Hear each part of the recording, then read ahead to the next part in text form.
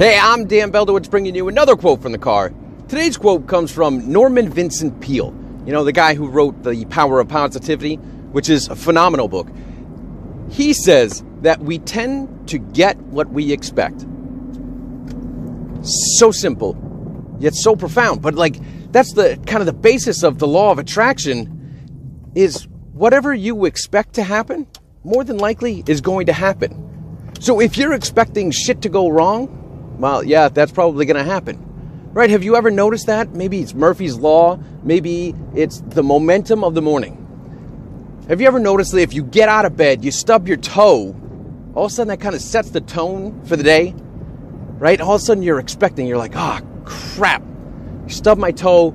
You got this big meeting. Maybe you're running late. All of a sudden you spilled your coffee on yourself, and now you gotta change, or maybe your kids missed the bus, and it's just things start to stack. And mentally you start thinking man, can this day get any worse? And sure enough, next piece of the day gets even worse. Has that ever happened to you?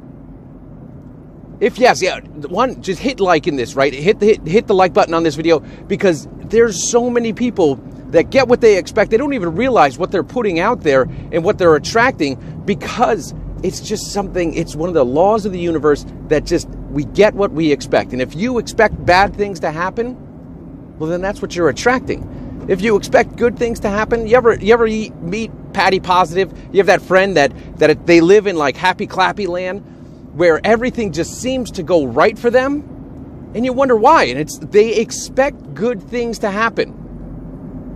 Imagine what that would be like if you expected things to happen and all of a sudden it just worked out the way you thought it was going to work out. Wouldn't that be amazing?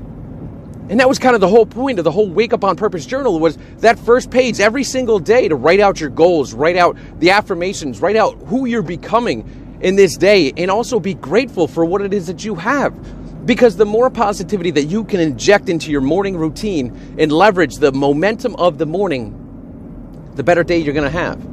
Now imagine stringing those days together to have better weeks, to have better months, to have better years. Suddenly, you're creating a life on purpose. If you want to try this out, head over to wakeuponpurpose.com and check out the planner. It's free to download, and you can also purchase the hardcover version and just try it out. See what happens for the next 7 days to your life.